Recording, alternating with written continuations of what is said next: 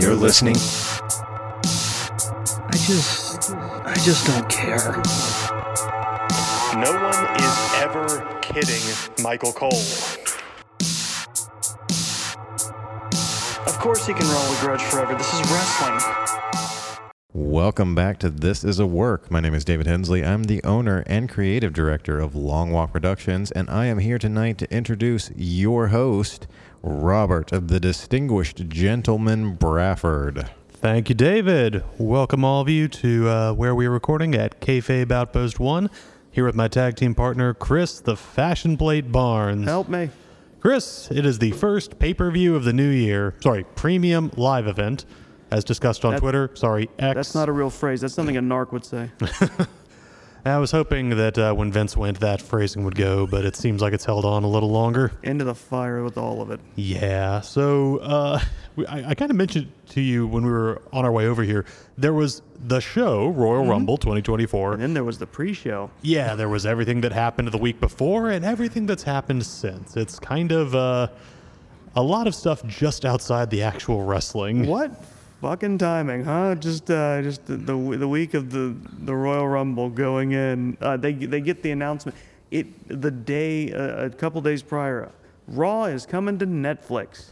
Yeah. Broadcasting on Netflix in 2025. $5 billion deal reportedly over the next. Netflix will internationally take over all of WWE stuff, and in the States and just basically North America, Raw and some other stuff is going to be.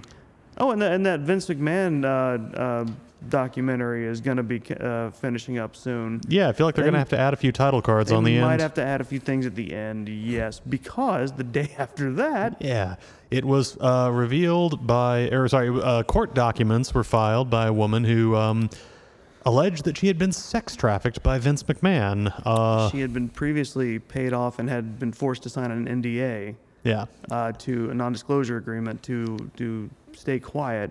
But apparently... Vince decided to cheap out on that because... Which is weird because it's less than apparently what a previous payout that he had done. Yeah, people are looking at like the financials and all the details of... because the NDAs are still active, but people are looking at like $7.5 million for one.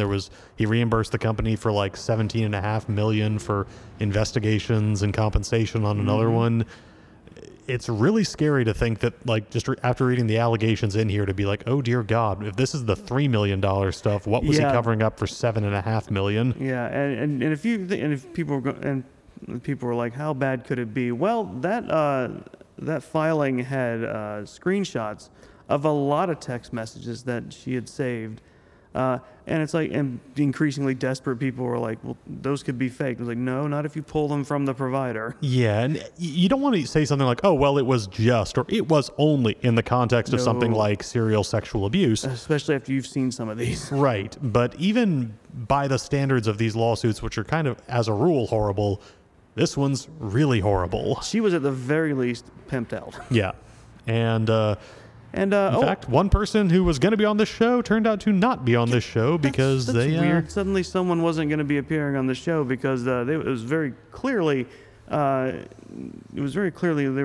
mentioned as being an accomplice in all of this. Yeah. No, hold on. Now, we don't know that it was them specifically. It could be any wrestler who's a former MMA, UFC champion who was coming back to WWE in the mid-2015s. Right. And had a championship run in 2019 with a number of what were described as David versus Goliath style matches. Sure, yes. So, could be anybody.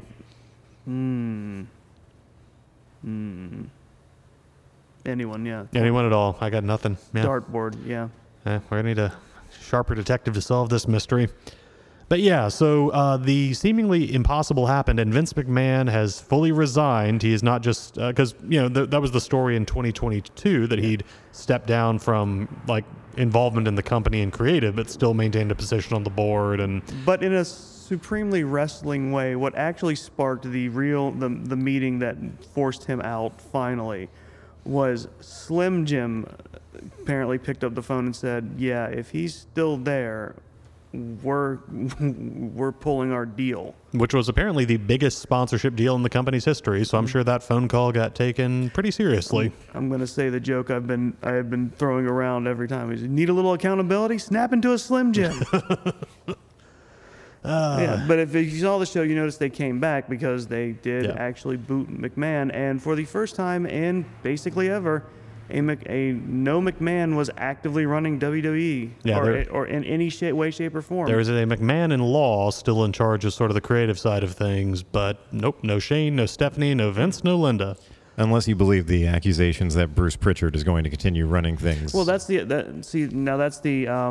thing that people were immediately saying was like, well, TKO came out and said, or they said the best. I mean, they said the best thing for TKO to do, and I think they have kind of pledged to do this is they're gonna try and trace it back to everyone who was in any way in the know in this and sweep them out. Because these allegations are not like, oh, Vince was at a hotel a weekend somewhere and this stuff. This was inside the corporate office. These were people, high-level executives, some of them involved, some of them being told about it and doing nothing.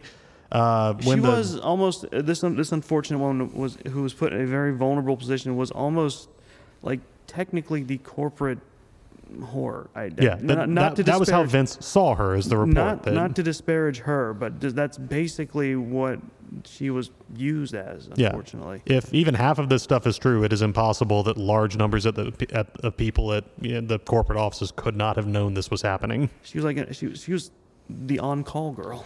When Vince stepped down after the Wall Street Journal investigation, there was an internal investigation, I think, headed up by Stephanie McMahon, that, according to the lawsuit, never even interviewed this woman. No. So, yeah, there's both the people who did it, there's the people who knew and did nothing, there's the people who said they would investigate and then chose not to. Also, it's important to note, while it could be anyone else who was associated with this, the only person who seemed very upset that Vince was bounced the first time and stopped showing up was Brock Lesnar. Yeah, that allegedly.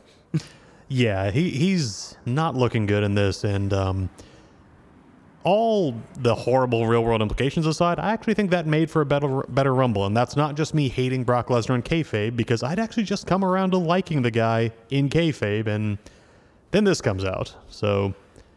You now have the perfect excuse to be, well, that just proves any pet theory I had about not liking him.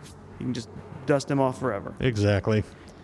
All right. Well, I don't think we need to spend the whole podcast rehashing it, but it would just kind of not be possible to talk about this show, and maybe afterwards we can mention the press conference that followed up on it. But that is the context in which this is happening. That in some ways WWE has made huge financial and business steps towards what its next 10 years are going to look like, while also leaving a giant chunk of its identity behind in the dust, one hopes permanently. And yeah, and all that, let's watch people throw each other out of a ring. Yeah, some people seem sad about this, and it's just like, if you knew anything about Vince McMahon before hearing this, it's just like, good, fuck him. Yeah, there's never really been There's never been a clean picture of Vince McMahon. And people are showing like clips of, Punk's pipe bomb promo or like the Stone Cold Mr. McMahon feuds. Like, yeah, these guys were telling us, and it's like, that was in character. Right. No, that was Vince wrote that stuff. Yeah. Like, he knew they were going to say shit like that. Yeah, you guys have to understand, nothing ever happened on a WWE camera that Vince McMahon didn't allow. Until now. We're finally free. We're charting our brave new destiny. Oh, not to forget, John Laurinaitis needs to be under that bus too. I didn't have a high opinion of that guy just from the way he did business, but man, it really sounds like he was literally right there in the room doing all this stuff along with Vince. So again, if the investigation, literally? Possibly literally. If this if the investigation turns up even like a fraction of veracity in all this, wow, people need to go to prison. Oh yeah, straight to jail. Well, but let's leave that behind. Let's go out of the realm of controversy, out of the realm of just relics that drag up bad memories and painful times, and start off with Royal Rumble. What do we have? I thought we were going to talk about wrestling. Let's see. I thought we got a video package with Hulk Hogan. God, son of a... Let's start the show with racist grandpa. Yeah, I really, of all the things that they cut and snipped last minute to try to, limit their exposure on this, I'm kind of amazed that they didn't get Titus O'Neil or somebody to come in. Did you know prior to this show, there were 3 people who'd won the Rumble back to back? Hulk Hogan, Shawn Michaels, and Stone Cold Steve Austin. 3 non-problematic individuals. Yeah, but they chose the most problematic to put the video package on. Well, I know why. Again, we're heading into 40 years of WrestleMania. Right. So we're gonna see him again, folks. Yes, we are. So, one other quick note is after we get the intro video package with Hulk Hogan, we do get a fun bit where Pat McAfee comes out to join Cole and Graves on commentary. Good to see him back. I understand he's kind of a tool out in the real world, but he's fun on the mic. I don't know. I guess he kind of weirdly enough he grates on me a little bit. I don't. I mean, it's like I personally am. I could take or leave him, but he's more energetic, which is great for the show. Yeah, I think they've had too many kind of like, I don't know. Corey Graves on color commentary has never really worked for me. He just doesn't seem like he's worked up enough about it. He can sneak in some slide digs every so often, but yeah, I think I get why Pat McAfee is out there, even if I don't like him. So we open up with the Women's Royal Rumble match, and interesting they clarified on this, and I actually would have changed my bets on Wrestle League if I'd realized this was the stakes.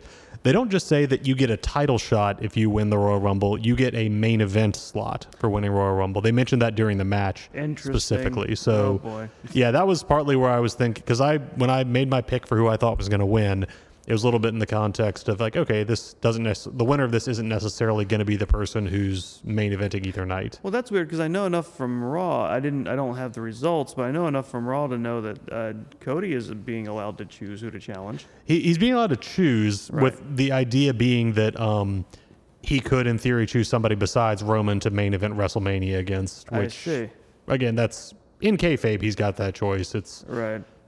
Not really something that I think anybody's holding their breath over. But yeah, so I'm just going to go through kind of the entrance numbers, and feel free to, and we might stop as people come up. Sure.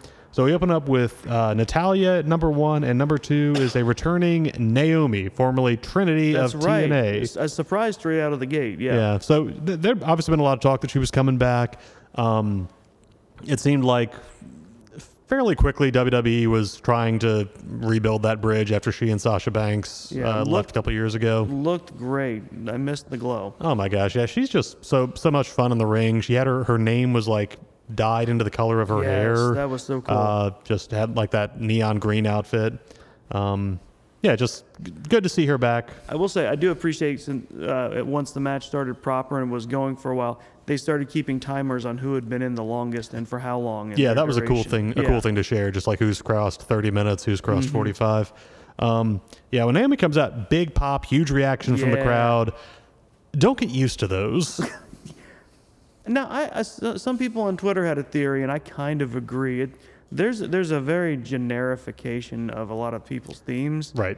Where it's to the point of like there's this sudden blast of music like who is that? I have to keep my eyes on a tortoise. I got to keep my eye peeled on a screen so I can see a name pop up. Like, oh, it's that. Okay. Apart from a few like Cody's music, like Punk's music, where there's just the instant recognition. Yeah, a lot of it is you've got to wait. But it did kind of hurt the crowd energy on a lot of the card. Little bit. But yeah, so Naomi comes out at number 2. She and Natalya go at it for a bit. Then we have number 3, Bayley of Damage Control. Candice LeRae, number 4. And number 5, another surprise, Jordynne Grace. Straight from TNA. Apparently they worked that deal out like a week prior. Yeah, reportedly even people like Naomi, who she'd been working with till recently, did not know till she showed up like at rehearsal a day or two before. Yeah, and apparently this is different from the Mickie James thing because Mickie James apparently had like a handshake agreement with TNA. Right. Jordynne Grace is contracted with them. Right, and with Mickie, it was also, she was a WWE legend, so it's sort of, this person coming back. With Jordynne, you've got a new case where somebody's coming into WWE. It's not a debut. She's not, like you said, she's contracted with TNA. This isn't her coming over full time. And she had never really worked in WWE before. She had come up through the indies and been in TNA and a few other places. Yeah, so she comes out. She's wearing her TNA Knockouts Championship belt. Mm-hmm. Commentary acknowledges the belt. They acknowledge the company TNA, and as she's walking down, they even mention she won it off of Naomi in a match that happened on TNA. So we are in all kinds of uncharted territory. Yeah, and WWE's Twitter account proper tweeted out that it's like Jordynne Grace makes an impact. It's like they went full out with promoting it. So. And I gotta say, if this was for probably a lot of WWE viewers the first time they got to see her work, I think she looked pretty good. Yeah, no, they let her shine. Yeah, she did not actually get any eliminations, but still. But her and Bianca going at it was great. Yeah, a lot of great power spots. I think one of my favorites was. I think it's her. No, it wasn't her and Bianca. It was her and Ivy Nile But they each grab another woman in the ring and put them in a delayed suplex and are just holding them up. And Jordan Staring Grace into even it. lets go of one arm and just is holding that person. I think she had Candice LeRae just 10, 15 seconds. So, yeah. Great to see her on WWE television, and nice that door is creaking open, even if Triple H is needlessly petty about not calling it the Forbidden Door. Right. Yeah, so let's see. She shows up number 6, Indy Hartwell. Number 7, Asuka, which was apparently not a happy surprise for Bayley. She thought she was going to be the only member of Damage Control coming into the match. And, okay, but they become an awkward team. Number 8, Ivy Nile. Number 9, Katana Chance. Okay, I'm going to pause here. Uh-huh. What is going on with women's names coming out of NXT? What is that? I'm not. I don't know. I think that was a rebrand for her too, because I think she had been under a different name. Her actual name is Casey Catanzaro, Yeah. and that's what she was wrestling as. And they made her Katana Chance. I feel like she came up with that to cut off even more racist options. Maybe, but I'm just like looking at the names of people, and you've got Ivy Nile, also another one. What is? It just feels okay. Obviously, WWE's whole thing is you do not get to keep your name. You don't even get to pick the fake name that you might have showed up here with. We're giving you our own fake name that we own that you can't take with you when you Unless leave. you've got enough pull outside these walls, your name will be different coming in. Yeah, but it just feels like it's getting in, like it's become some dark joke to like come up with the most bad James Bond parody female name they can come up with. Because yeah, or like later on we get Alba Fire, who was formerly Kaylee Ray. Just I don't even know. Well, I think that's a little better than just Kaylee Ray, but It sounds to me like somebody's abusing the D&D character name generator. yes. A little bit. Anyway, I like Ivy Nile, like Katana Chance a lot as performers, but saying their names out loud just makes me feel a little bit dumber. Number 10, Bianca Belair. Number 11, Kairi Sane. Number 12, Tegan Knox. Number 13, Caden Carter. Number 14, Chelsea Green. Number 15, Piper Niven. And Chelsea Green had one of the best running bits in the whole thing. I think where I know what you're talking about. She kept getting landed on. Yes, one of the best bits when Nia Jax shows up and she and Piper Niven are having the the power against power spot. Piper managed to shove her back into the corner, but Chelsea's already there, so Yeah. Nia slams into her. Every time she was collateral damage. And Piper seems to think for a second and then just decides, well, got to go for it, and starts Yeah. spear tackling Nia as Chelsea Green just ragdolls behind her with every hit, and just a great bit of I'm glad they've repackaged Piper Niven. I don't know why she's wearing Awesome Kong's ring gear. right, a little weird. But it's cool. I'm cool with it. Yeah, they gave her a name back. I'm good with that for right now. Yeah, my rant on weird women's names would have been a lot longer if she was still going by Dewdrop. Yeah, Shelby and Gina aren't here. I won't kick that dead horse. I mostly just love irritating the shit out of them whenever it comes to Piper Niven. It's incredible that there's just Dewdrop. I don't. It's kind of like Bearcat Lee. Like I think she said, I had some input in it. It made sense to me. If there had been a clear running theme with the name that could have strung something together, yes. But just calling someone Dewdrop, no. Yeah, like you had a name yesterday. We all know you had a name, but now you're just Dewdrop. But it makes sense because you're partnered with Eva Marie? ? No. I don't know. Yeah. It's not even like, Sarah Logan comes back and she's Valhalla because she's with the Viking Raiders. Okay, still kind of dumb, but that makes sense. She's Viking name, Viking team. She's gotten really into Norse stuff. You have to call her Valhalla now. That's all she'll respond to. I feel a little bad for her, but we'll get to that in a minute. So, yeah, so let's see. Piper Niven, 15. Xia Li, 16, comes out with 2 really cool hook swords. She looked great. I loved it. And then she drops them, which, no Why rules. wouldn't Yeah, I no rule says complained you about can't. that? I complained about that when we were watching it. I was like, "Why did you drop the swords? Take them with you. It's legal. Yeah. Make people jump out of the ring to avoid being cut." Yeah. Or cut them. I mean, Yeah, If you cut the top rope, it's impossible for them to eliminate you. They can't throw you over it. that just opens a whole different can of worms. I'm waiting. Similar to like Cena and Batista going out together by accident or something, I would love to see that actually happen. Like a malfunction, the top rope goes up, and they've got to figure out some way to do the rest Yeah, of the but now Rumble. Vince isn't around to tear his quads angrily walking to the ring anymore. There was a time when I felt bad and rejoicing in how funny that man's pain was. I don't know why. No, it's great. No. I mean, now there's no secret as to why, because you know everything, every terrible thing he was doing outside of the cameras. It's like it's great watching terrible things happen to him. Yeah.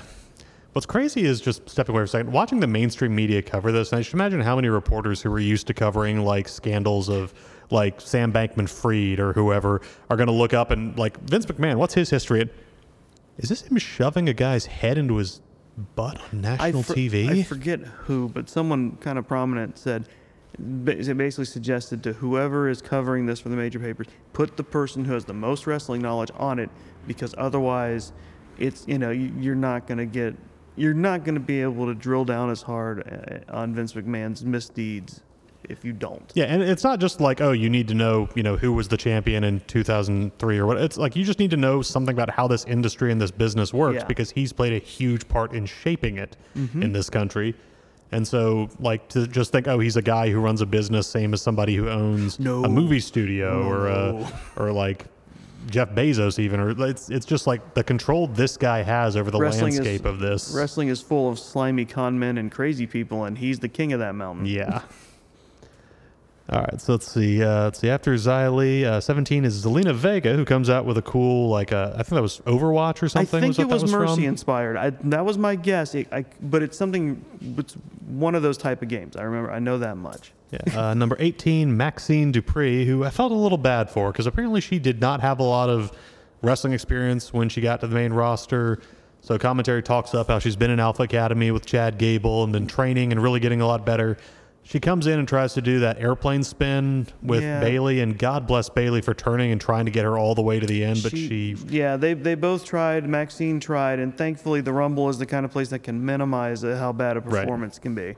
And from there on, she mostly had comedy spots, like trying to grab Piper Niven's foot, just tossing herself around it. But yeah, number 19. So speaking of minimizing spots, Nia Jax comes out. I will say by this point, Jordynne Grace has been eliminated. I thought they actually paced out fairly well, like when the powerful people were in. Yes. So Jordynne, just real quick, her elimination spot, even though she doesn't get any eliminations herself, to get her out, she and Bianca fight their way to the apron, and Bianca hits her with a KOD on the ring apron to bounce her outside. Oh, yeah. And that's just like... It's a brutal move anywhere. It's especially brutal on the ring apron. Yeah, that made her look like an absolute beast. So... Nia Jax comes in and just becomes... She jaxes it up, yes. Again, has some good spots, some decent power moments, but... I'm not attributing any of that to her first. I'm sorry. Yeah, most of it's things like how good Chelsea Green is at selling the ragdoll. She overhead presses Katana Chance out of a ring, which would be more impressive if Katana Chance weighed more than 65 pounds. Yeah, no, she was bullying that tiny child. Yeah. That's the thing, Katana's, she's not just short like Alexa Bliss or Nikki Cross is short. Right. She's just tiny. She's a normally proportioned person, but she's shrunk by 60%. I feel like you guys are not really putting the respect on Kacy Catanzaro that she deserves. That woman was a winner on goddamn American Ninja Warrior. Oh, no, that's very impressive. She used to date Ricochet. I mean, I could imagine those two just doing backflips off each other as a way of saying hello when they got home. Incredible athlete. I'm so glad that's where you went with that. Yeah. To see the rest, you'll have to subscribe to my paid fan fiction page. No. Come on, I'm trying to get this off the ground. Let's see. Speaking of paid fan fiction, next up, Shotzi and Becky Lynch, who feature heavily in my upcoming 3-part epic. No, I'm going to drop this bit. Thank you. Shotzi does actually come back out in her tank. I could stand to hear more. Shotzi returns in her tank. Her hair is back, which is nice. Yes. I think she cut it in sympathy with, I think her sister was undergoing chemo. Yeah. But she's letting it grow back out. Again, got out of the tank for some reason. Right. Just stand out there and fire from the outside. Yeah, exactly. You've got a fixed artillery position. Becky Lynch, 21. 22, Alba Fire. 23, Shayna Baszler, who just does enough to get me excited that she's going to get to have a really good showing and then gets kind of tossed out unceremoniously. She might get to do more in the future now that Vince is gone. Apparently, what was holding her back more often than not was Vince thought she was too ugly. That's a very Vince attitude. Yeah. Yeah. Let's see. Okay, so number 23 is Shayna Baszler. Number 24, the music hits, and out comes Valhalla. But wait, who's that coming out behind her? It's R-Truth running past her. It's time for the Rumble. He's got to get into the Rumble. It's his number. Yeah, he runs past her, looks a little confused, but trucks onto the ring. I'd like to point out in a bit on the pre-show, he was in a batting cage, and he was trying to crack open. Apparently, he was like, "These are the balls that have the numbers in them. I got to crack these open and get a better number." He was holding regulation-sized baseballs or softballs. It was one of the two, and he was just telling. I forget who was doing the interviewing. I think it was the guy who looks like John Benjamin but isn't. Oh, yeah. I visualize him. Yeah, but he was wandering around talking to people in the backstage, and Truth was just trying to crack open baseballs to get a better Rumble number. He must have found one somewhere because he came out here. But so he jumps into the ring, comes face to face with Nia Jax, and is very confused. Yes. Audibly shouting, "Where are the guys?" Nia, quote unquote, eliminates him. At which point, Adam Pearce has chased him down to the ringside, yells at him, and tries to like shoo him back up the ramp. And while Antler is watching, I'm sorry, not Antler. Valhalla wears antlers. Yeah. While she was watching all of that, she gets eliminated because she's not paying attention. She climbs in and gets thrown out after I think 3 or 5 seconds. And again, the camera's like close on Truth and Adam Pearce as they're walking, and behind them we see her trying to like lunge. Reach at him over like the referees. Officials catch her from lunging and trying to go after him. Yeah, there were some very fun camera work spots in this. I can only assume that because Kevin Dunn is gone and they burned Sage and all of the editing trucks that were. Now I'm wondering is like, what did he know if he resigned voluntarily? Because he resigned just a couple weeks ago. Did he resign? He resigned. Okay. It turns out he left. Okay, couldn't remember how that one had gone down, but yeah. So number 25, continuing the ridiculous names, Michin. Well, that's Mia Yim. Right. She is now called Michin. Yes, because. Because fuck you. I think she was teamed up with AJ Styles, which is why she has apparently a Korean pet name. Yeah. Now. They've tried to repackage her a few times now, but so hopefully this one sticks or becomes something good. If only they'd kept her in Retribution. That act was fire. I think she was the one who saw the writing on the wall and immediately knew this wasn't going to go anywhere. Yeah, her and Mercedes Martinez. Number 26, Zoe Stark. Number 27, Roxanne Perez. Number 28, we have the WWE debut of Jade Cargill. That's right, yes. Showing up, her name, same gear as AEW. And I'm just kind of going to point out that between her and Cody, maybe it's time to put that AEW can't build stars thing to bed because they seem to want to present them exactly how they looked in AEW. Yeah, there's not any particular need to explain who she is or what she's doing there. She's not coming out as like, I don't know, Ferrari Rafters or something. I came up with a car name and then looked at something within eyeshot, but you can't tell me that's more work than they put to this in NXT. I like that one. It got Dave good. But no, yeah, she comes out and the crowd's pretty hot for it. She makes it into the ring and immediately gets the power spot of throwing out Nia Jax, which Yay! Oh, they made a big show. It was like because she pretty much effortlessly picked her up, slammed her, and got her out of the ring. Yeah. Like I think powered out of a fireman's carry and then just pretty slammed her once, picked her up and hoisted, because they had the big spot earlier where everybody ganged up to try to throw Nia unsuccessfully. The Andre spot, yeah. And then, the Andre Big Show spot, I should say. And then Jade comes in and just gets it on her own. So I'd like to make a quick point about Nia Jax, and maybe this is just me projecting, but did it look to the two of you like the heat she was getting was not like heel heat? No. Like we actually hate you heat. It was go away heat, yeah. Yeah, that's been a thing she's had for a while. Although I've heard decent things about this run. Apparently she and Becky had a singles match on Raw a couple weeks ago that was pretty good, start to finish. Is kind of finally calling back to their. Speaking of Becky, another great camera moment. After Nia gets thrown out, we get a shot of Jade in the ring standing in, just like kind of looking proud of what she's done. The camera just pans back and we see Becky standing next to her with this open mouth, just shocked look. Kind of looking. That just morphs into a huge delighted smile.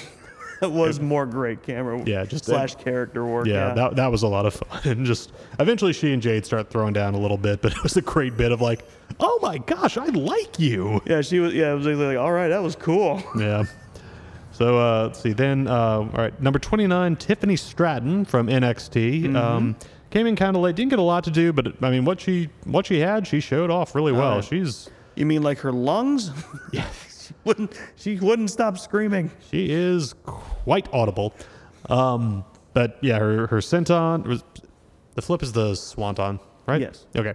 Yeah, swanton. She eliminates Roxanne and then gets another one of those pragmatic spots that you think people would do all the time. I think Bianca tries to eliminate her off the apron, and Tiffany just grabs her braid and holds on to it, and is just dangling at like a 90-degree angle off the ring apron, holding on to Bianca's braid.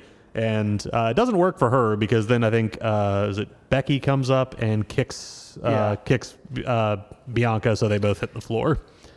And finally, our number 30 entrant is a returning Liv Morgan, fresh off her spree of debauchery and her wild crimes. I hope she feels bad about that.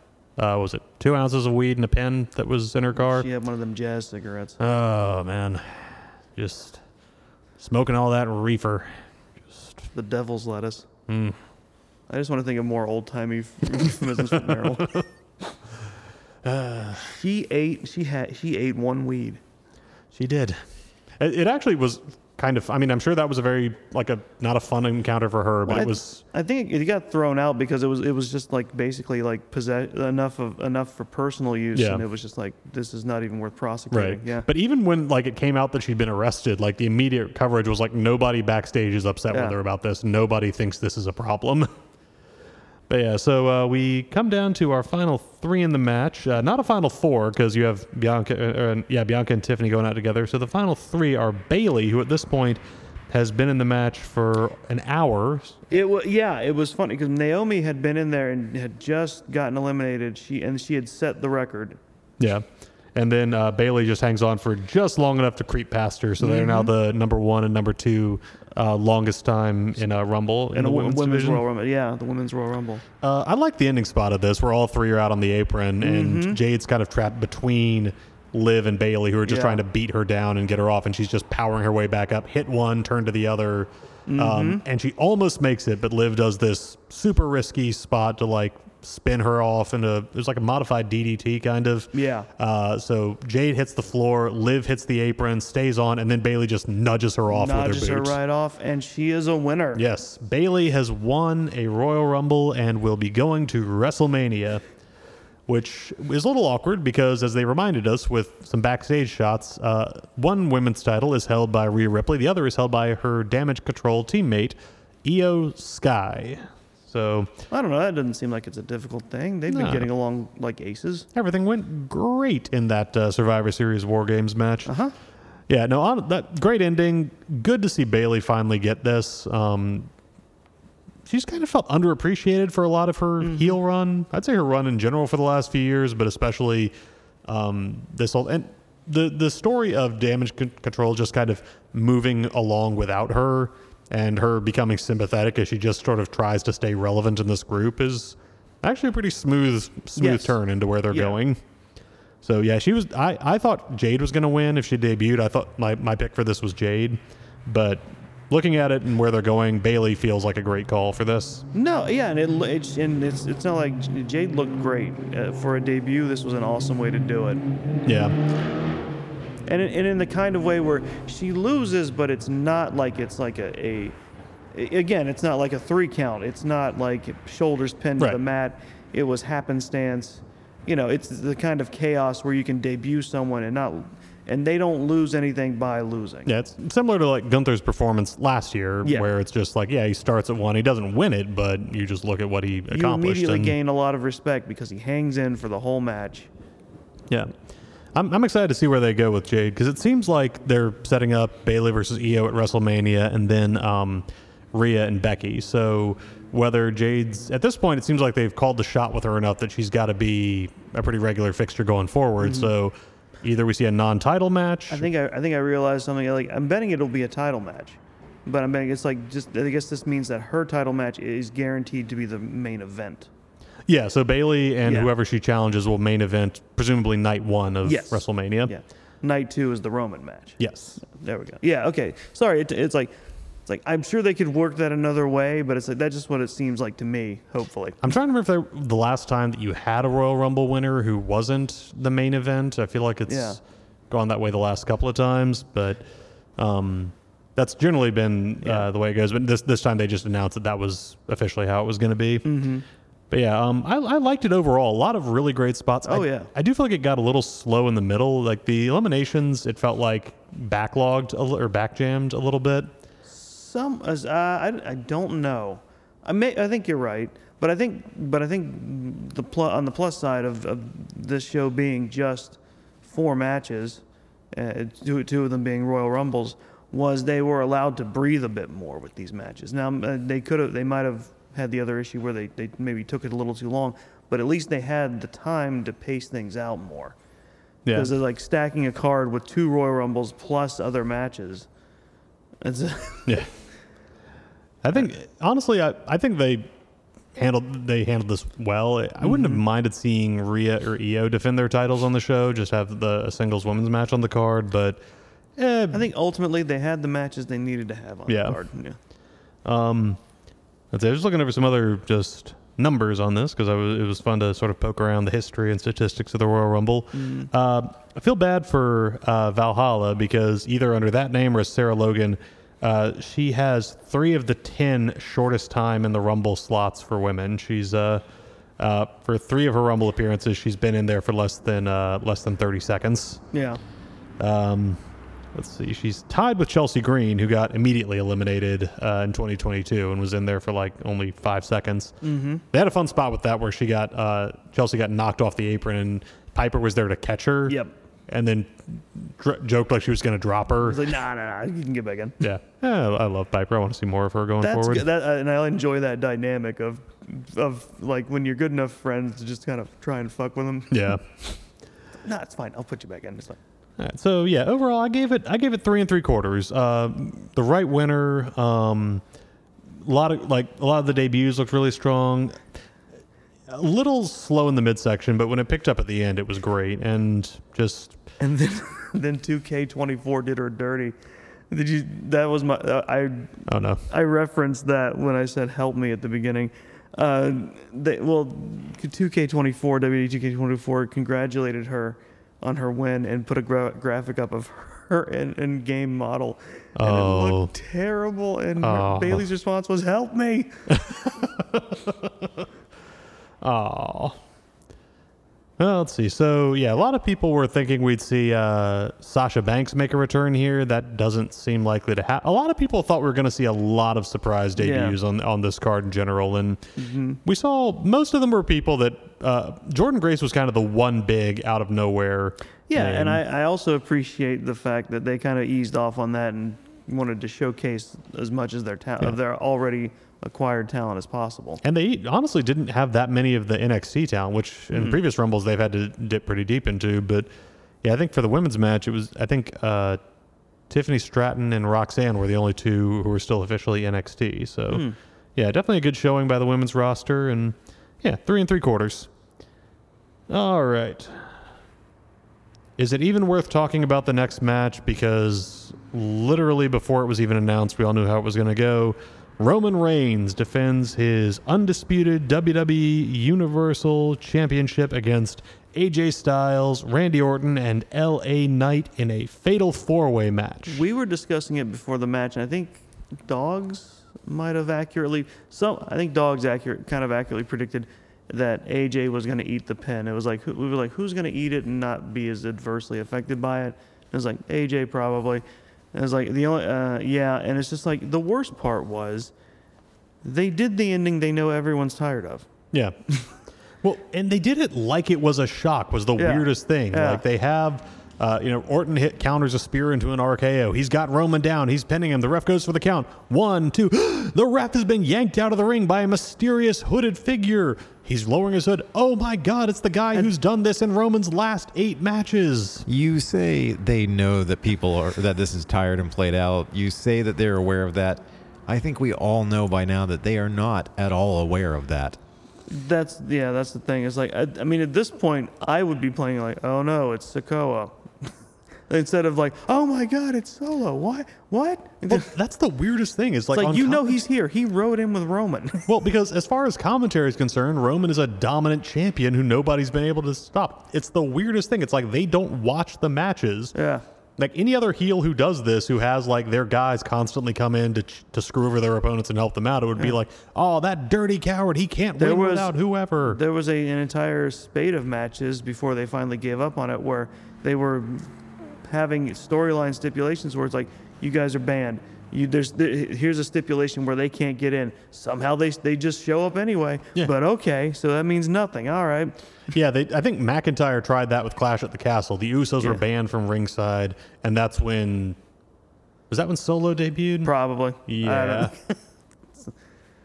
Don't worry, we have one in storage. Oh, they've got... We have cousins beyond cousins. You think we're out of Samoans? Think again. There's just a giant warehouse. Somebody opens the door, and there's a haka going on inside. Yeah, so, again, I feel bad because I almost feel bad. I can't judge this match just as an in-ring thing because I'm so done with the story that... No, and there were some good points. Yeah. There were some great spots. The opening was great where all three of the challengers were arguing and Roman was just sitting back, just watching him and laughing. And then they finally reached an agreement. I was like, okay, let's just beat his ass. And they all just turned and immediately stomp him into the corner. Yeah. Yeah, that was a lot of fun moments. Orton's looking great. AJ Styles definitely came back in fighting shape. He does a Styles clash on Roman at one point, and Roman, it takes a second to get in position. I'm not sure if they were selling that like, oh, he's struggling not to get the move, or if it was just a little awkward. But he's just standing there with no trouble with this giant Samoan just like crawling around on him to get into position. I'm like, that cannot be easy to just hold that in the pose you do to get that move ready. Love seeing LA Knight still in the main event scene. I really hope they keep him in mind for that. I think post WrestleMania he'll have more of a shot in the upper echelon. Definitely. Yeah, it's not a bad match for what it was. I can't get over the fact that we're all just expected to forget that Roman Reigns pinned Jey Uso at SummerSlam, and we all just knew right there. It's like, okay, Roman's going to be champion for 9 months. 9 months in which there's no chance of the world title changing hands in that time. We're just waiting for WrestleMania 40 / this time it'll be different, we swear. Like, it just seems like it's like if they renege again, I don't know what the fuck they think they're going to do. I mean, they didn't know what they were going to do the first time. It was just kind of we're scared of change. We fear it, and 1,000 is a big round number. Let's get Roman across that. Roman is going to hold that belt until he dies. Well, Dave, that reminds me, I need to borrow your gun. No. If you thought I'm going to go buy him a pack of cigarettes. God damn. I was going to say, if you thought that I hadn't thought about trying to find a way to legally shoot Roman Reigns and get away with it, you'd be crazy. What's honestly crazy is that there's a lot, but in all the years that he's held this title and had this run, nobody's sharing stories like, oh, Roman's a politicker backstage. Like nobody's like, all anybody's ever said is like he's just been a good soldier for Vince and the company, and they've wanted him to be this guy for a while. Like the lack of resentment for where he is, that's even like off the record or anonymous stuff, is he's got to be like the nicest guy in the world to everybody back there. Sure, I don't even hate him. I'm just tired. We can get into this at WrestleMania 40 with whatever they end up doing there, but yeah, it's hard. I can't rate any Roman Reigns match like above a 2.5 on my scale, because for a match to work, you've got to be invested. You've got to either believe that there's a chance some outcome could happen, or you could believe that the process you can have a squash match. Like we talked at World's End about like Swerve Strickland versus Dustin Rhodes. Yeah. Obviously Swerve was going to win, and there was never a real chance of anything else happening. But the story they told of Dustin like fighting back and using like his old pros knowledge to put Swerve on his back, that's how you take an obvious outcome and still make a good story out of it. And with Roman, we know he's going to win. He's going to win the same damn way he always does, with a bloodline interference spot that the baby faces have just completely forgotten to account for. And yeah, I can't I can't say any of his matches work on the level the way that I score these because I just don't care. Well, I think his entrance was shorter. I was going to say, it was under like 3 minutes. Good for him. He was in a hurry. They must have gotten the note on that. Yep, 3 stars. Yeah. 3 stars for his quicker entrance. But yeah, so I gave it a 2. It's Sure. just, No disrespect to anyone involved. It's just absolutely has to do with the presentation and the foregone conclusion. Yeah, and there were some fun bits. Like, I liked that even though it's a fatal 4-way, anybody can pin anybody. Clearly, all 3 of the challengers wanted to pin Roman. Yeah. That was a nice thing that they kept trying 100%, specifically to get him. They did the stack spot, calling back to what he did with Edge and Bryan, but then AJ turned it around and knocked Roman on top of it. Yep. There was one bit that bugged me so this is me trying to rules lawyer on wrestling, which is dumb, but it's how my brain occupies itself. The ref got yanked out of the ring by Solo, and that's Right. when Solo spikes Orton and LA Knight and stacks both of them. So nobody's in the ring there. Right. Then he goes outside and chases AJ Styles, tries to tackle him through the barricade. Oh, by the way, when AJ dodges that and Solo goes through the barricade, he nearly kills Samantha Irvin, who was sitting back there. Yes, he does. And everyone is very, very blasé about that. I don't know if he was just moving a lot faster than anybody expected, or she just had forgotten that spot was coming. I don't know. but- I feel like I feel like the only thing was they warned her he's coming through that barrier.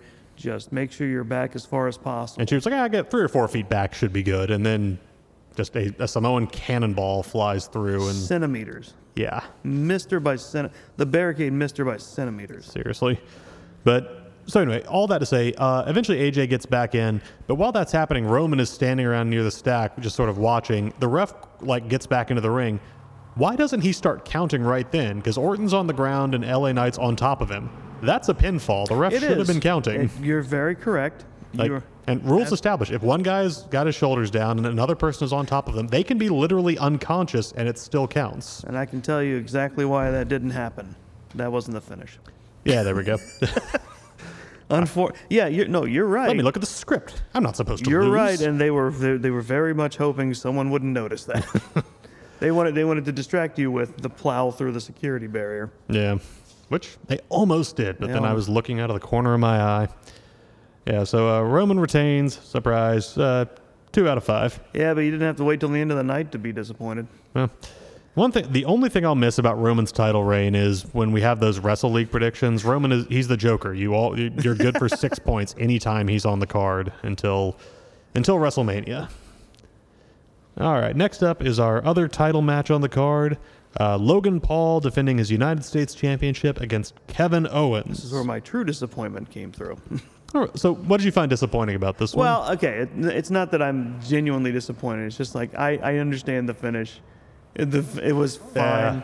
It was fine, but I was like, I wanted Kevin to win. It's just a very much a fan moment of I want my guy to win. Yeah. It was a good match, a lot of good spots. The usual disclaimer, Logan Paul's a douchebag, but he's pretty good at wrestling. Yeah, it really is. But they had some really good spots and he also understands the crowd wants to see him humbled.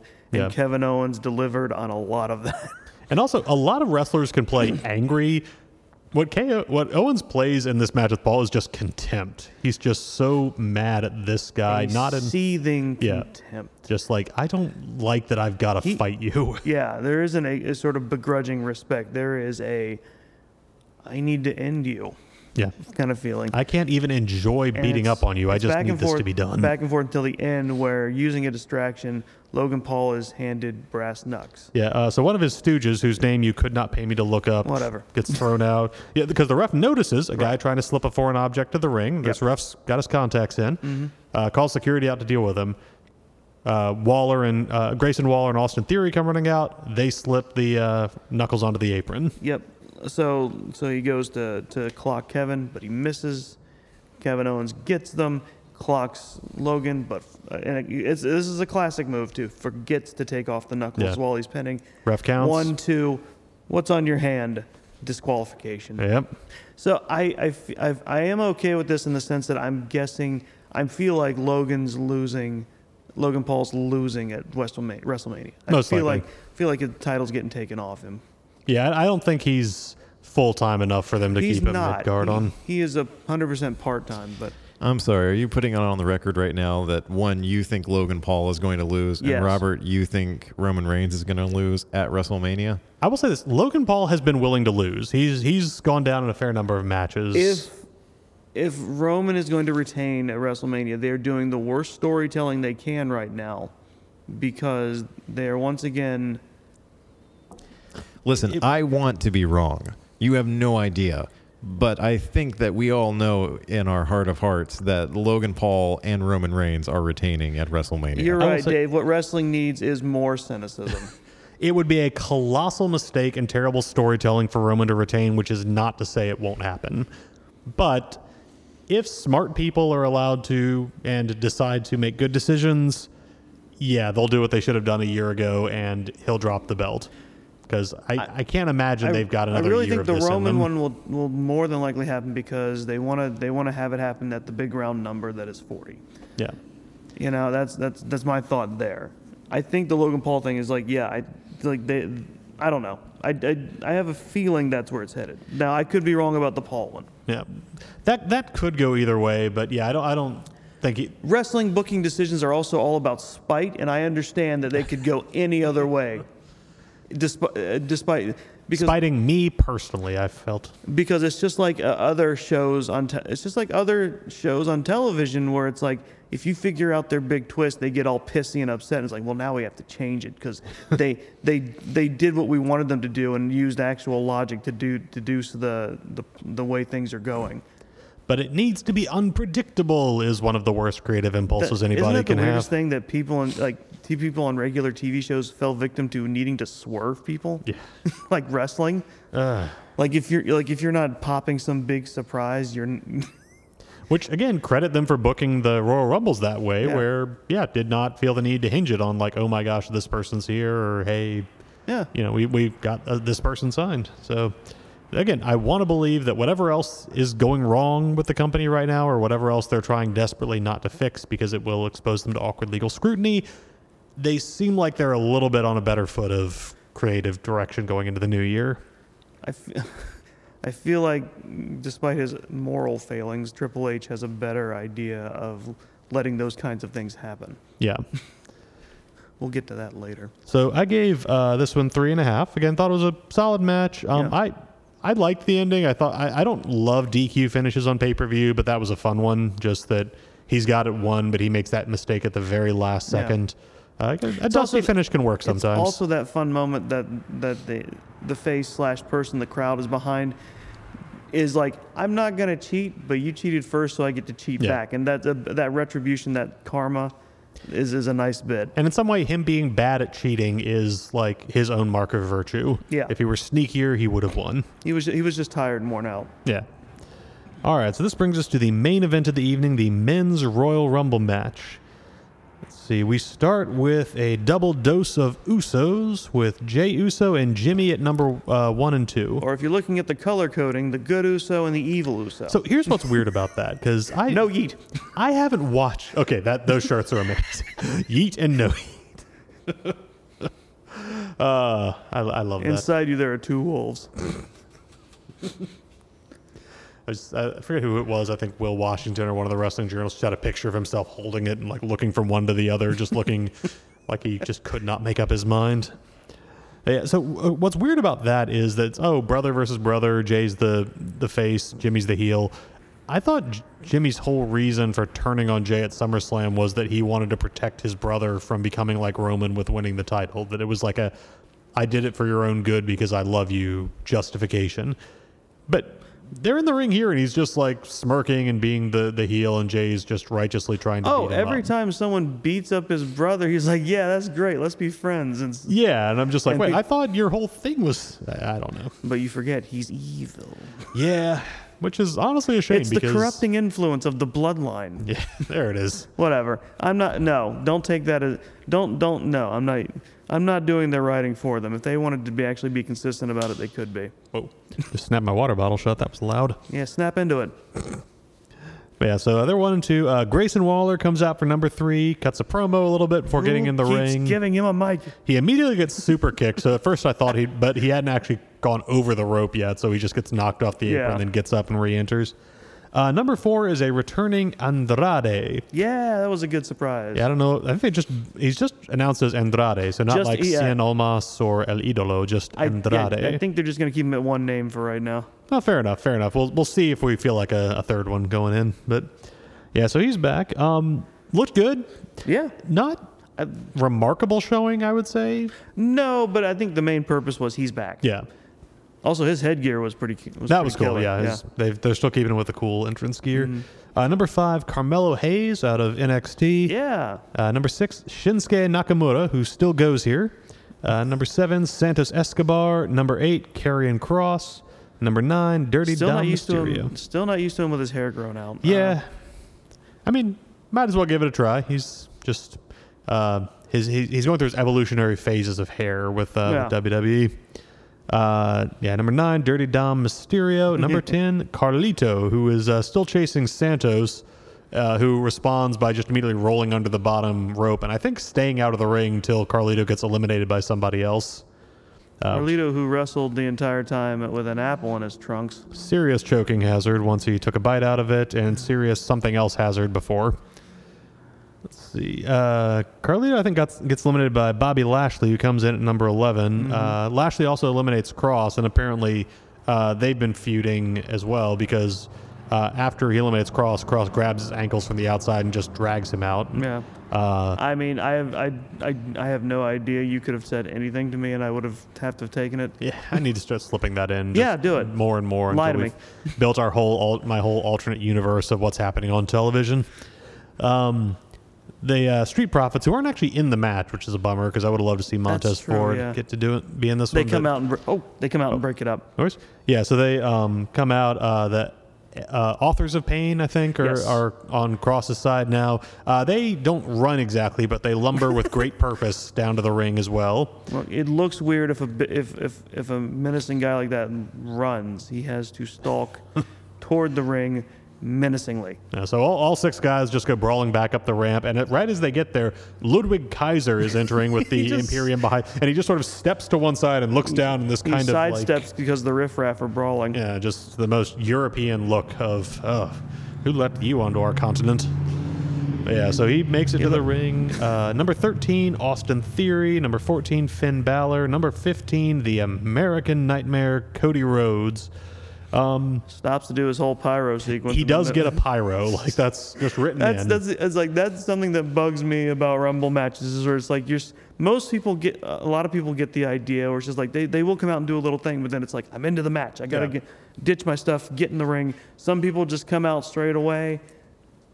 I think I think this one thing I like less about modern Rumbles is they have less of the idea of I need to get in the ring and stake my claim. I think my favorite image is still Nikki Cross coming out for one a year or Yeah. two back and just running. Yeah. With like Lancelot and Monty Python style, just like full tilt arms going. Just pure. Let me at him. It is almost that scene where just the guard is standing and just looks out, just off in the distance, and just keeps getting closer until finally he just comes in and just beats him savagely to death. Yeah, and so we let's see. I think we do get that eventually. I'll come up on him in a moment. Bronson Reed, number 16. Yeah, he had a good showing. He did. Kofi Kingston, number 17. Looks like they've retired Kofi's elimination save bit after 2 years in a row where Yes, it went who was bad. it? And the women's sort of got one. It was. Oh, Kairi Sane had a Yes. moment. She was struggling. She tried. She tried desperately. I was trying to figure out if that was supposed to be a save that went wrong or I if think it it was was supposed to be a desperation thing. Yeah, because she goes over and she like catches herself on the apron. Like 2 inches above the ground. Yeah, not with the ropes. Like she doesn't have the ropes. She's just got her like elbows on the apron and is just trying to use her core strength to keep her legs from touching the ground. She does it for like I think six it's that kind of spot where you just kind of watch it to go, well, is that actually going to work? No. Okay. yeah, wait, a human being can't do that. But it was like almost. It's like she might have been able to do it. She does it for like 6 or 7 seconds, which Yeah. is 9 or 10 seconds longer than I could have done Uh-huh. it. Yeah, so let's see. Yeah, Kofi comes in. He Like, even if I could hold myself up like that, I was like, well, I live here now. I could do it if there was a chair under me. Yeah, doing it now. Podcast audience at home, you'd be so impressed if you could see this. You would be super impressed. Let's see. Kofi Kingston, he does eliminate Ludwig Kaiser with a Yes. pretty cool SOS kind of over the rope. Kaiser hits the ground just as Gunther is entering, and so He is gonna hear about that later. he gets his own look of kind of disturbed disappointment. You were supposed to be in there to help me when I got in. Yeah. And Gunther immediately throws Kofi out, and he just hits the ground and he's gone. But let's see. Number 19, Ivar. All right, number 20. Ivar had such a good Okay, show. He Bam Bam Bigelow'd and He did. Like, just the big guy doing cartwheels and, like, He and was having rolls. a ball. Oh, my gosh. So fun to see him. I know that I think the main reason he's doing single stuff is because Eric is out with an injury. But, yeah, it just seems like he's really seizing the moment to do the singles That thing. dude and was floating around the ring. It was amazing. I loved it. a lot of fun. I wish we'd gotten to see a little more of his stuff. Yeah, so number 20, Braun Breaker comes out, and you were talking about that, like, charge to the ring on a mission. That was his energy. Yes. Like, he runs in, spears two guys. I mean, it's important to keep up that energy when you're, I don't know, filling in. Yeah, when they'd already written BRO on the call sheet and then Right. found out someone was going to make it, and it was just like, how do we finish? But In. how many Ks? Nobody knows. But yeah, he honestly, great showing for him. I He would did, say, yeah. like, of the people who got the most, like, maybe of exposure to a new audience, I would say he's the one who's Oh, definitely. yeah, coming into 2024 Definitely. with the most energy, because he's like giving guys spine busters, spears. He throws out, I think, both Omos and Ivar.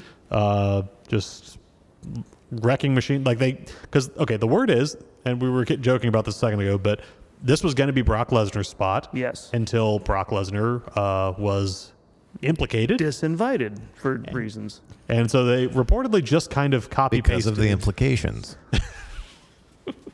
Vince, it sounds like this woman doesn't want to send me these explicit text messages. Well, no, it's just because she knows what'll happen if she doesn't. Wink. I feel dirty. Yeah, it's rare for me to say something and then feel bad about it. Yeah. What is this? That poor woman. I don't like this feeling. It's empathy. It's not fun. It's what separates you from the Vince McMahon and why he would kill you given half a chance. Oh, I can't finish that sentence. Never mind. Let's go. So, yeah, great showing from Braun. He does eventually get tossed out after limiting Omos and throwing him over. Dom Mysterio gets him from behind and tosses him out. And reportedly that was what was going to happen with Brock, Yes. setting up a feud with Yeah. him and Dom at Elimination Chamber. And I would be completely fine if they just keep Braun Oh yeah, going you all know the way that whole there. thing would it probably still will be like Dom is terrified of Braun. Yeah, just him running away and just getting chased by. My only wish is I was hoping when he debuted on the main roster they'd let him be a Steiner again. Like, No. but no, that's not going to They happen. don't own the name Steiner. Nope. You can't be a Pillman. You can't be a Steiner. Nope. But Braun is so mad about this that as he's stomping out, he stopped. Oh, actually, we skipped over one thing that happens while Yes. he's still in the ring. Because Omos is number 21, and then number 22 is Pat McAfee, Yes. who is at commentary when his music plays. And apparently, by all due reports, he was not informed that he was going to be number 22. I've heard that, and I can't quite believe it, but everybody seems to be saying it. That's the report that he Yeah. had no idea. And he kind of goes up to get in the ring like, yeah, I'm going to do it. And then he's like, And no, Braun wait. and Omos are like staring each other down in the middle, and they just turn There was a slowly to third. look at him. There wasn't. No, it was Gunther. Gunther was Yeah, there. Gunther was there They were too. all staring at him like, you going to do it? You going to do it? And then he climbs over the top rope, and then seems to think about it and he's starts like, to go oh, back God, in. I can't do this. They're going to murder me. I get to out. And then he's like, no, wait, I'm going to do it. And then takes another look and decides, no, I've got other stuff I can do. And then he eliminates he himself. does. He does a Drew Carey. Yeah, so that's him. Yeah, Braun. I love that Braun was basically smirking the whole time. Like, you know, it's going to happen if you get any closer, right? No defensive line for you here, buddy.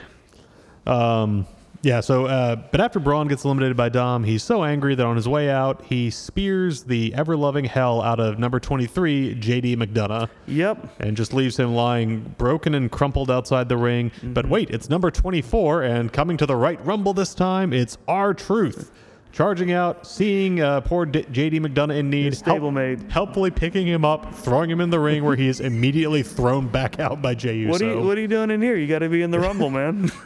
And it's like, okay, R-Truth's got his bit. Oh no, he's not done, because he climbs up on the apron and throws his arm over and reaches out for Dominic to tag give him him. a tag to let him in the ring. And he keeps trying to explain to us, like, this is not a tag match. You just get in the ring. And I think Dom's getting like beaten up by Gunther or something. Like, and finally he's like, fine. And he delivers a hot tag to R-Truth. And the crowd goes wild.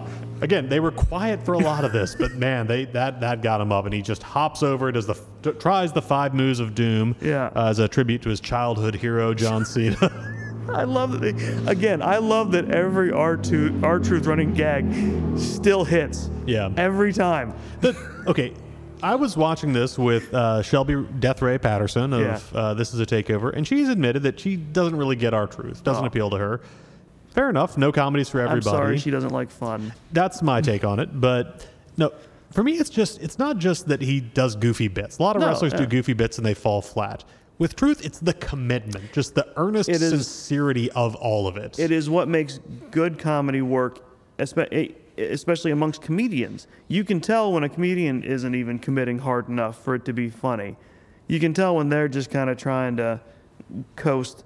But commitment to the bit, especially when you're doing something like that in a live performance, when you're in it, it hits, and the audience is going with it because they see you are absolutely going for it. Yeah, and that's what I always just love about Truth, because he has just built so much, well, for lack of a better word, truth into just all of the goofiness of his character. Like the pre-show bit I told you about, like with the softballs in the batting cage.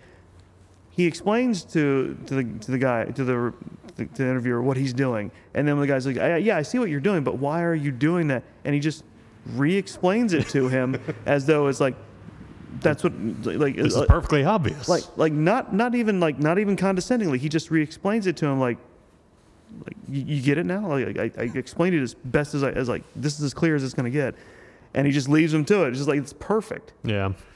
And he's making friends. I'm sorry. I was just gonna say what makes it work is I can't remember what the anecdote was. I forget who he was taught. I think it might have been Bruce Campbell in his first autobiography, where he talks about trying to figure out how it was either him or someone or another actor trying to figure out how it makes sense. He was talking about how his character actions don't make sense. He's like, they don't have to make sense. He was told by another veteran. He's like, they have to make sense to the character. And as long as the internal logic works for the character, that's what makes it work. You know, that kind of thing. Nice. And it's like when you're committed to a comedy bit, as long as it makes sense to, like when he's explaining what he's doing with the baseballs, it's like it makes sense to him. Yeah. And just like when The Miz comes out at number 25, R-Truth immediately just sees, hey, another teammate. Yes, exactly. And briefly they reform Awesome Truth and have a happy moment until he realizes The Miz is about to eliminate Dom, also his teammate. He's like, no, you can't eliminate Dom. He's my friend. And nobody's quite sure how to resolve that, but number 26, Damian Priest comes in and just immediately throws Truth out. All right, well, that does solve the problem in a way. Look forward to the ensuing fallout. So... number 27 is CM Punk making his televised return to a WWE match for the first time in 10 years. As they people pointed out, he left WWE on the 27th of January over 10 years ago, and he's coming out to 27. Oh wow! Yeah, it seemed like a very specific number pick. So yeah, he does come out, and I think he almost immediately eliminates Dom. Let's see. Then number 28, we have Ricochet, who comes out, who doesn't really get to do a lot. I did love Ricochet's elimination spot where Drew McIntyre, who's number 29, comes out. Oh God, yeah. It's like he uses Ricochet's own flippiness against him. Ricochet tries to kick him on the ropes. Drew just grabs his leg, hurls it up, and Ricochet can't stop himself from backflipping over the ropes and all the way out of the ring. Just like, no, why did you use my flubberization against me? Yeah, number 30 is Sami Zayn coming back, I think, for the first time since McIntyre attacked him after War Games.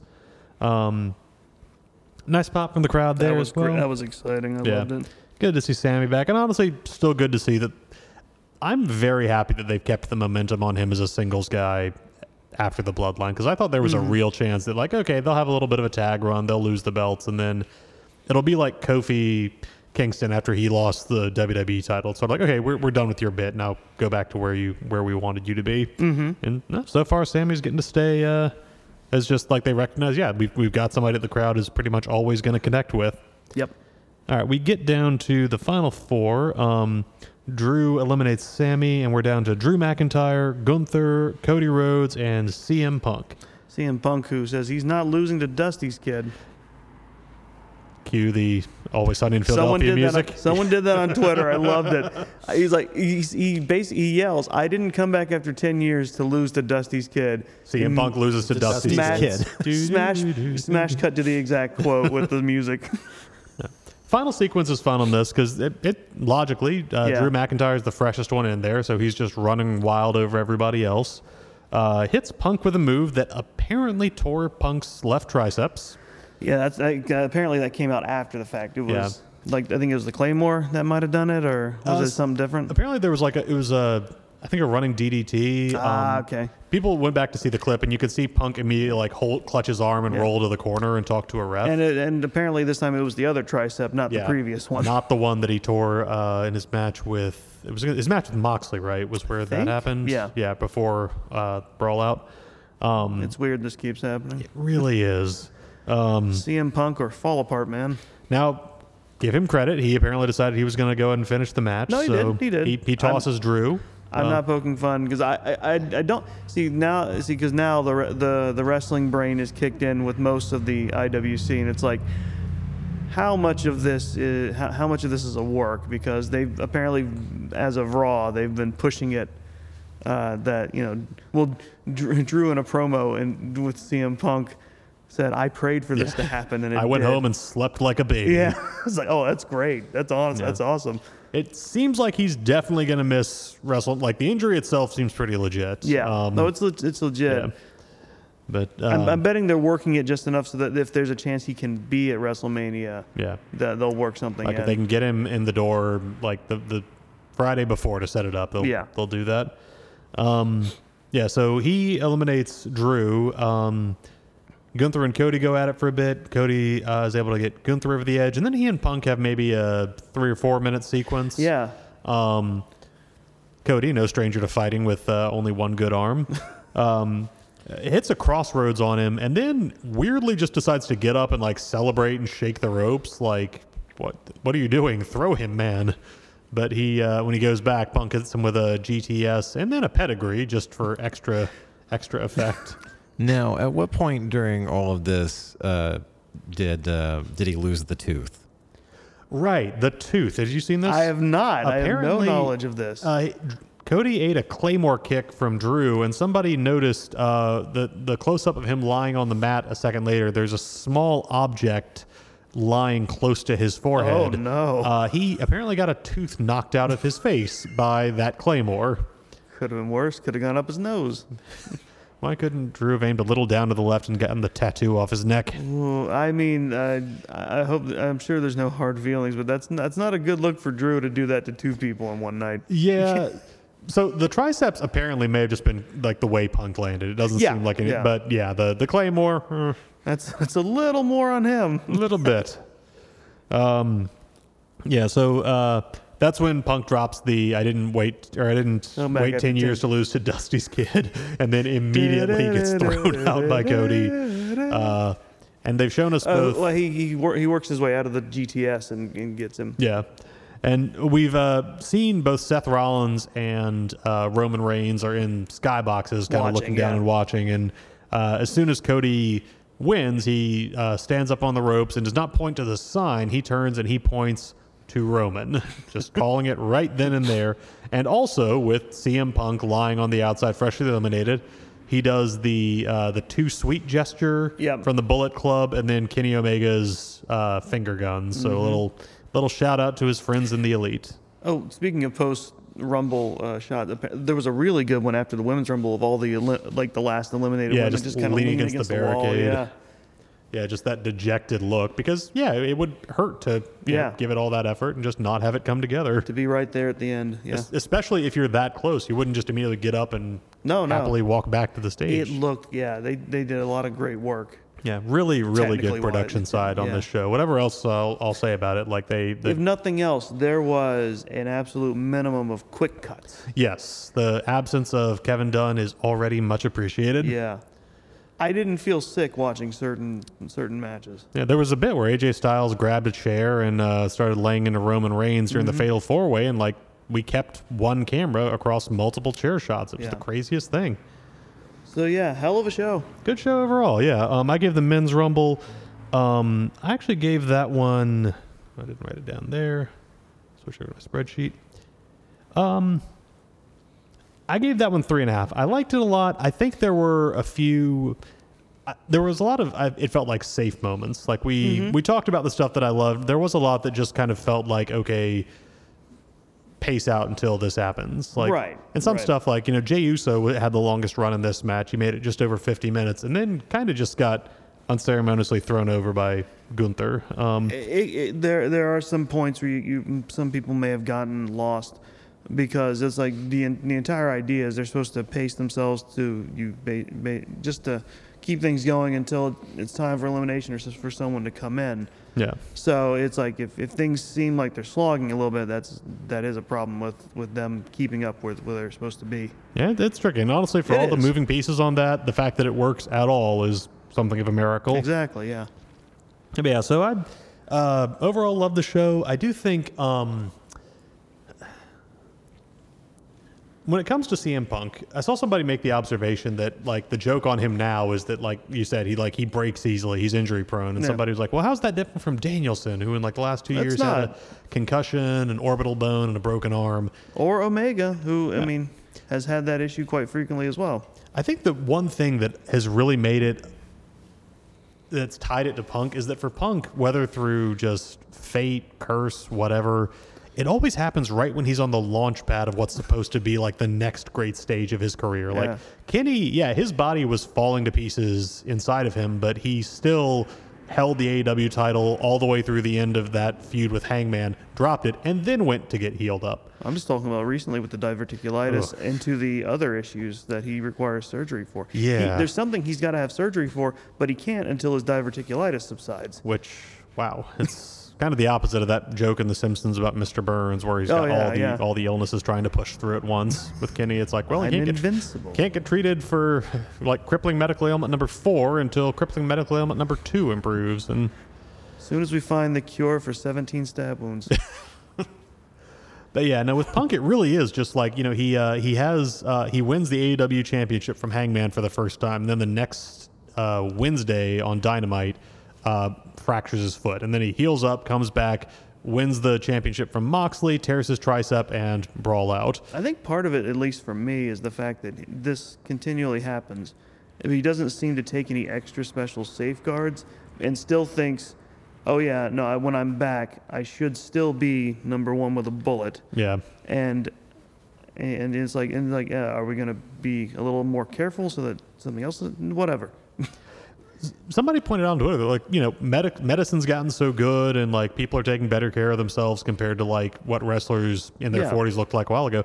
We've just sort of forgotten 45 is not a good age to be a pro athlete. No. And especially, like, people give grief to, like, And how there's Hogan... R-Truth just shattering all sorts of conventions. Yeah, well, that dude's just immortal. He's in his own... might be. His own category.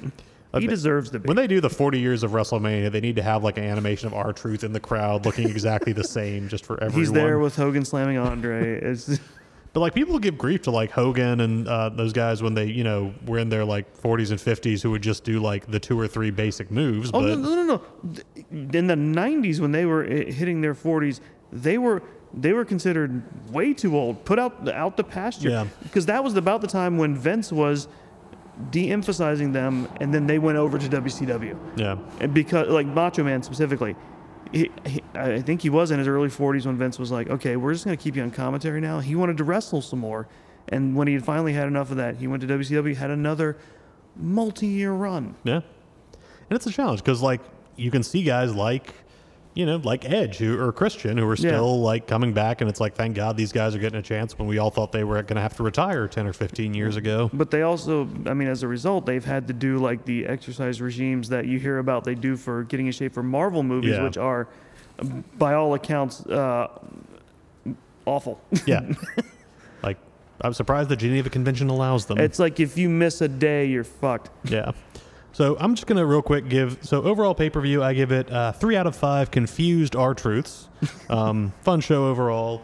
I feel like there was a lightness in the air after the breaking of the news. Yeah. Because it was like, that's awful. Wait, he's gone? Okay. And I think there's also an element that for, whoever knew about it at the corporate level, I am sure a lot of talent might have heard rumors, but probably the specifics, nobody knew anything about that. There's also a feeling of hopefulness that it's like, wow, they acted that quick on Vince. Hopefully that works its way down. And that seems to be the vibe that TKO is putting out. That It's not that I've got 100% faith in that, but it's Right. just I mean, really, with enough scrutiny on them right now, I feel like they'll be forced to. It is comforting to know that after he was forced out in 22, we were all like, when is he coming back? Like, Yeah. again, this is the cynic in me. Yeah. I can't remember, like, there was a feeling of, okay, Vince is gone, things are really going to change. And I remember being the cynic going, is he gone, though? Is he really gone? What do you know, 6 months later, Vince is back. Now I was reading, because of the way those the contracts with TKO and Endeavor work, Vince's majority shareholding is done with. Yeah, he doesn't have the power to vote himself back in the way he did. He is well and truly out, aside from the rumors about Bruce Pritchard being his proxy. So at least I don't get to be a cynic about that one. That was Sasha Banks making that statement, by the way. Sasha/Mercedes Moné. Didn't Ronda Rousey also? No, it was Yeah, Ronda. yeah. Sorry, Yeah. my bad. Yeah. I confused something. It was Ronda. Yeah, I will say, and in a way, what if we got a few minutes? What happened at the press show or the press conference after? Kind of depressing, but kind of hopeful in the long run as well, because you had something that rarely happens. People at a wrestling scrum actually asked tough questions. Oh, yeah. That clearly the person at the table didn't want them to. So Oh, you mean Hunter Hearst? Everything is fine. Helmsley, dog Yeah. sitting around fire. now, look, my sympathy for him is going to be qualified by the fact that he, at the very least, had to be aware that something was going on. And even if maybe he didn't have the power to do it, you always have an option to do something. Like he didn't have the power to fire Vince, but you can place a call to a reporter. You can do something. And by all accounts, as far as we know, he did not really do that much. So my sympathy for him is limited. That said, there are not good answers when the facts people are asking you about are that bad. There are, however, bad answers and much, much worse answers, and I kind of feel like he leans towards the latter side, because while he could have just said, there have been some serious investigations, we're looking into this, obviously we take these allegations very seriously and are going to make sure we do everything we can that... You mean like Nick Khan was doing the whole time? Right, just give the lawyer's prepared statement answer. Triple H decided he was just going to say, first off, that, well, he hadn't really read them, hadn't looked at them too closely, which is an odd thing to say when someone accuses the grandfather of your children of being a sexual predator. Also kind of weird, then why wasn't Brock on the show if you didn't know the details of what these accusations were? This is veering into government spokesperson plausible deniability. Yeah. And then when people kind of kept pushing on it, he says, well, look, we've made a $5 billion deal with We're Netflix gonna focus this on the week. positives. Focus on the positives. It makes me think of that line from The Office, the end of the British first season, where David Brent's telling them all, well, there's bad news and there's good news. The bad news is that our location will be downsized, and those of you who can't relocate will probably lose your jobs. The good news is I'm getting promoted. You're still thinking about the bad news, aren't you? And it's just, Triple H is just like, oh, we made all this money. The Rock's on our board. Are you guys still thinking about the sex trafficking? The response to that should have been people reading text messages to him. Yeah. Like that was immediate. My thought is like, And I mean, you want an example of like how to answer this question as best you can. Cody Rhodes got that, and I think he just sort of gave he's like, this is very serious stuff to talk about. Obviously, we here in the locker room are trying to do the best we can to put on a good show, but we also want to create, like, Cody is, whatever else, Cody's a born, how to put this, the positive kinds of con man skills that make you a good pro wrestler.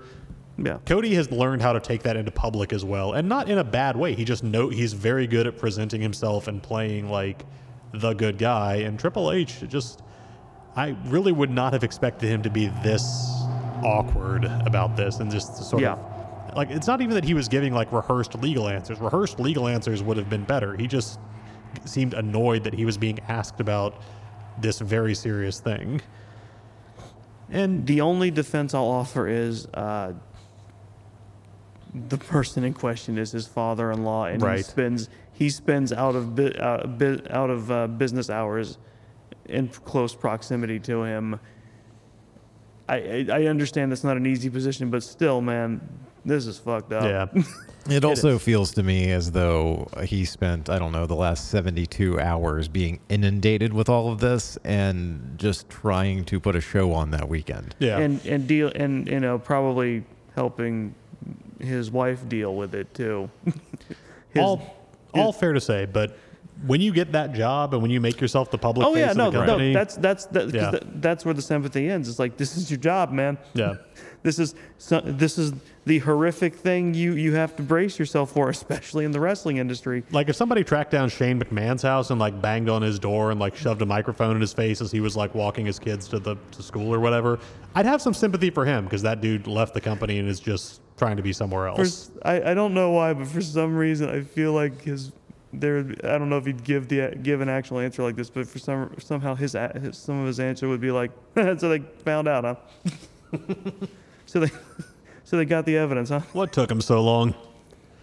Yeah, so again, I don't know what the remedy is for something like this because a terrible thing happened and it can't be made to unhappen. So obviously there's got to be a combination of like people who did this, who perpetrated, who protected it need to be punished, but you've also got to make a change in this corporate culture to keep it from happening going forward, and that's not an easy thing, as we have tragically seen over and over in the face of Me Too and speaking out. Here's the thing: Vince McMahon is gone, and I don't know how they're going to dance around it.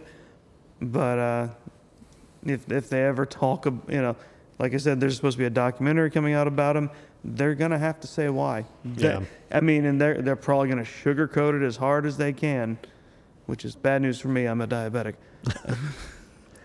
All I know is that I'm sure that every single lawyer for the WWE, for TKO Endeavor, for all of the parties involved, spent the majority of that week washing down Rolaids with Pepto-Bismol. Here's a fun little analogy. Yesterday I was riding with somebody and they had it on a 2000s pop channel, and in between some of the songs they would spotlight things that had like highlights of different years. So it was like the highlights of 2004 and 2005, and they did one for 2001 and they hit a few highlights, and I was like, and what else happened? Oh, weird. Anyway. That's what I feel like it's going to be like whenever we hear about, and it's like Vince McMahon and his legacy. Yeah. It's just going to be like, there was the Attitude Era. And this is the thing that just got him caught. Like, I know Robert knows about this. There's a series on Behind the Bastards when they highlight various horrible people. They did a series on Vince McMahon, a 6-part series that only caught up to just a few years ago. Yeah. And there's plenty of other people who have talked about it. It's like there have been scandals, maybe not even directly involving him, but happened under the WWE, WWF roof. I think it's going back to the 80s. I think Rita Chatterton was the woman who talked. She was the first prominent one. Yeah. It goes back further. There's also the Ring Boy scandal, where a lot of young men in crisis were brought in to potentially learn skills to get into the wrestling business, and were. They were taken advantage of. Yeah. It never stopped. It never stopped. What a note to end this podcast on. Anyway, we're on the road to WrestleMania, ladies and gentlemen. How many years of WrestleMania? 40. How many years of problems and allegations? Who's going to retain the belt on night 2? Look, I can't say for sure. I know what I'm hoping for if they have any ounce of merit left in them. I just cannot imagine that they would do this for another year. Like a Roman oh God, I'm jinxing it so bad right now just talking, but like he's got one foot out the door. He's part-timing it now. They can't do that for 2 years in a row. I'm sorry. He's going to drop dead with that belt on. We're coming up to time, so we can all bitch about Roman. I've done it for many episodes, but all that came into my head just now is I know that occasionally we make references on this show to things that other people probably don't watch, or might seem like inside jokes. But it just reminds me of an episode of Bob's Burgers where Gail is talking about her very problematic cat, Mr. Business, and after a whole episode of him causing shit and Gail like trying to stick up for him and rescue him, at the end of the episode she goes, "Oh, just a few more years till you're dead." That's what I feel like every Roman Reigns discussion ends on. Like it's just right around the corner he'll lose that, but it's just right. We're just a little bit long. The next pay-per-view, the next WrestleMania, the next Superstar. I don't know. He's tenacious. He's beaten back leukemia twice. I mean. Anyway, Robert, All right. if people want to follow you online, where can they do that at? That isn't Twitter. Well, the site that is not Twitter but is called X now. I am at RedbeardRob01. Oh, look at that loophole. Check and mate. Edit that out. I Sorry! hate you. Exclamation point. And Chris, what about you? No. Okay, you. Instead of just saying if you want to follow me online, I almost just said you want to follow me online. I dare you. You ain't ready. If you would like to follow me online, best place to do that is on Instagram at DB Hensley. Robert, vamp for a minute while I pull up our outro. You'd think I'd remember it after all these years. All right, so coming up, we have Elimination Chamber coming at you from Perth, Australia, with Roman not showing up, CM Punk injured, Seth still recovering from his meniscus. I feel like they're going to have a little diminished, but Getting your money's worth, Australia. still loving Elimination Chamber. Either way, we're going to Bluey Land. Speaking of eliminations, there's going to be a Saudi show coming up at some point between that and WrestleMania.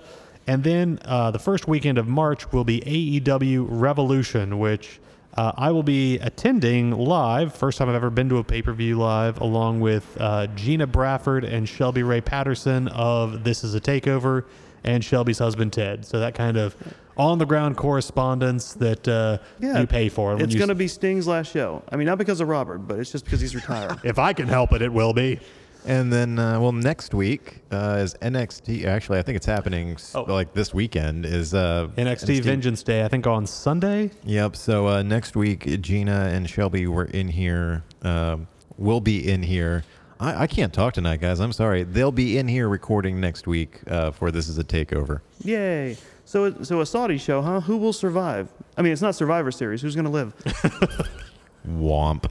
If you want to keep up with Long Walk Productions, you can visit us online at longwalk.us to see more of our original works or hear past episodes that are no longer streaming. You can follow the YouTube links in the show notes. Thank you very much for listening, and if you enjoy this show or any of the shows in the Long Walk Podcast Network, please make sure to leave us a rating and a review on whatever platform you're listening on. Thank you, David. Thank you, Chris. And thank you all of those who are listening. This has been This Is a Work. No yeet.